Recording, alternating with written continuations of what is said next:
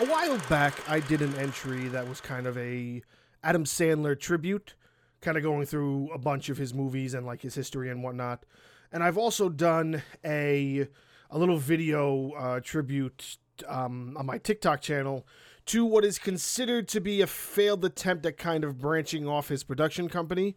For those who don't know, Happy Madison had one attempt at making an affiliate company called Scary Madison. Did a little video tribute on that on my TikTok, so I am a big Adam Sandler fan. Now, with that being said, there are still plenty of movies I have not seen. I have not seen his very first film titled Overboard from like 1988. It is on my list of things to watch. However, another one was brought to my attention that I totally forgot about. The film That's My Boy from 2012. Now, I didn't give this film a chance because something about it just did not rub me the right way. Maybe I wasn't a big Andy Samberg fan back then. And probably also the fact that I sort of correlated it with another film of the same title called That's My Boy with Jimmy Stewart from the 80s. And I was just like, oh, it's another remake. And I wasn't really into the whole remake scene 10 years ago. And that was just around that time where there was like a 5-year period where they were just trying to grab up anything from the last 50 years and see if they can remake it in some capacity.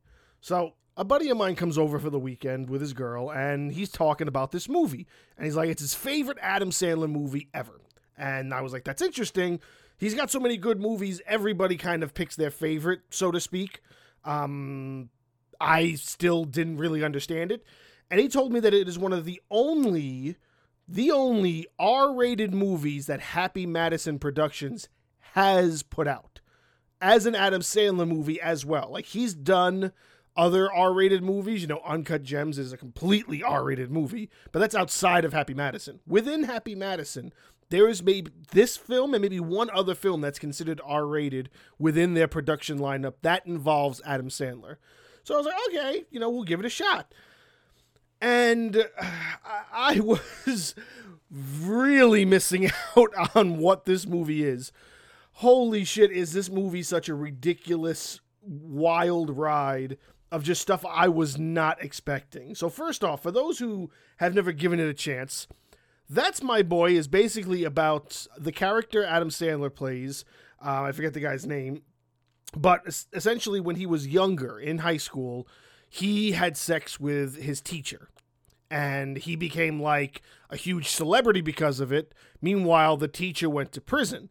However, the teacher went to prison and actually got pregnant during that time. So now he's like 16 at the time, so he has this kid.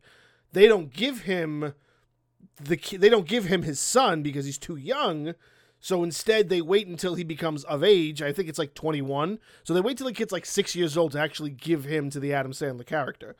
But by that point, Adam Sandler's character gets roped up into this kind of limelight where he's like the star of this show that's him and his life because he's the guy who fucked his teacher.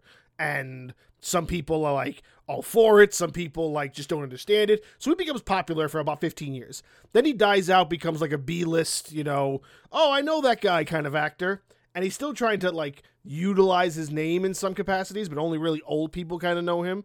And they play that off as how they explain who he is to people who do recognize him. So he still has a bit of popularity, but his son has become completely distant from him because, well, he's the product of what most seem to be a very heinous act, statutory rape, technically. So the premise of the story after all of this happens is the Andy Samberg, who's playing Adam Sandler's son, is going to get married. And Adam Sandler is facing charges of tax evasion, so he might go to prison unless he comes up with a certain amount of money. So he goes to try to like ask his son for it and then gets involved in the wedding, and he just doesn't want anything to do with him. So it's kind of this journey of how they reconnect in a way. And there's just so much bizarre shit that happens throughout the whole thing.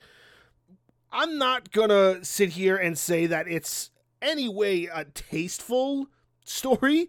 There is one point where you also kind of learn that his soon-to-be wife is actually a real, like, her life isn't all that great either. And Adam Sandler finds that out first because he discovers that she is having sex with her brother. And they get caught because they're trying to do it one last time before the wedding. And then there's Vanilla Ice, and there's so much ridiculous shit in here that the only thing that was not the craziest thing whatsoever is that when they go to visit the mother in prison, young mom, I forget who the actress who plays the young mom is, but now it's like 30 years later. So young mom has grown into old mom, and old mom is played by Susan Sarandon. And that just hit me right off I had no idea that was going to happen. And that just threw me for a fucking curveball like I've never been hit before in my life. So thinking about this movie and that premise, it is really bizarre. It's really understandable why it's not the most highly rated film, nor do most people talk about it. I think it got like an award for winning like the worst film at some award show. I forget what it was, but like it's not highly regarded as a good film, which is a little bit upsetting when you consider that it is still in some way, shape, or form unique for Happy Madison. Happy Madison doesn't get a lot of heavy hitters on their list, and this is nowhere near one of them. It's not even a mid-tier one. It's just funny how it's still regarded by a small group, because I have never met anybody who said this was my favorite one. And then I had my buddy come over who's a big movie person. He's like, this is my favorite Adam Sandler movie of all time. And I get it. It's extremely entertaining. It's really bizarre, and it's completely unlike anything else in their catalog because of all of the undertone storylines that apparently they were doing and had the okay for.